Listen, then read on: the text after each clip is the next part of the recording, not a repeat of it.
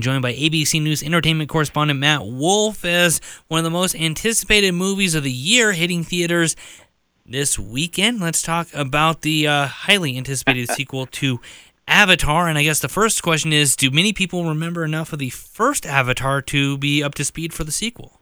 Well, you bring up a really interesting point, right? Because the very first Avatar, if you can believe it, that was 2009, right? Let that hang there for a second. And you remember when we first saw that in the theaters, it was like this amazing immersive experience. And, you know, it actually became, and still is, the number one movie in history in terms of box office. It's like an insane amount, billions of dollars this movie made. So the big question is, can James Cameron do it again? And, you know, this movie clocks in at 3 hours and 10 minutes, okay? So a couple of weeks ago when I went to go see the screening of it, I'm thinking to myself, okay, you know, excessive, do we really need this? You know, so I put on the 3D glasses and I said, okay, show me what you got. And I am here to safely tell you that, for me anyway, 3 hours and 10 minutes went by in a blink. I'm going to warn you though. Don't drink the large, you know, Diet Pepsi or anything like that, because you got to practice some bathroom discipline.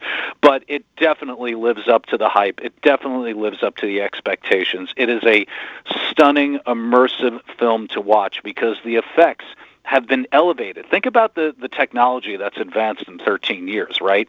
But this is a movie. If you're going to see it, go big. It demands to be seen in movie theaters, no question.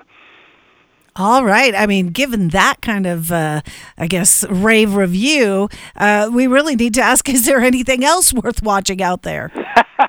Well, you know, the thing is, listen, we have so many choices today, right? No, not everybody wants to go out to the movie theater still. We're still not back to those blockbuster levels that we saw in 2019, right? It's been a slow crawl for movies to get back. So over on streaming, which has done quite well, as you guys know, with content, this weekend, if you've got Paramount Plus, I think what you want to check out is 1923. This is the next prequel to the Yellowstone saga that has been doing bonkers good on cable television over on Paramount, and this takes place in 1923. It's got real star power with Dame Helen Mirren and Harrison Ford in it as the next generation of Duttons, the same family that we see in Yellowstone. And when I tell you James Cameron and Taylor Sheridan, the writer and creator of Yellowstone, they're very similar in the fact that they know how to pull you into their content with these immersive experiences, right? If you've seen any episode of Yellowstone, you know it's grandiose. The shooting. Taylor Sheridan doesn't go. He does not go for sound stages. He's like, you know, if we're shooting on a ranch, we're shooting on a ranch with all the beautiful vistas, sunsets, everything else. Cinema quality, that's what 1923 has. And guys, Dame Helen Mirren with a shotgun running around at 77 years old chasing people off the ranch, I'm sold. I'm sold. Yeah, and I mean, with this one, you know, you'd mentioned it's kind of part of this, you know, kind of expanded Yellowstone universe, if you would. Is that something where people who, you know, I'll admit it, never have seen any of the other properties, is it something that somebody can just jump right into, or do they have to have some working knowledge of Yellowstone, the other year-titled prequel that escapes me before heading into this one?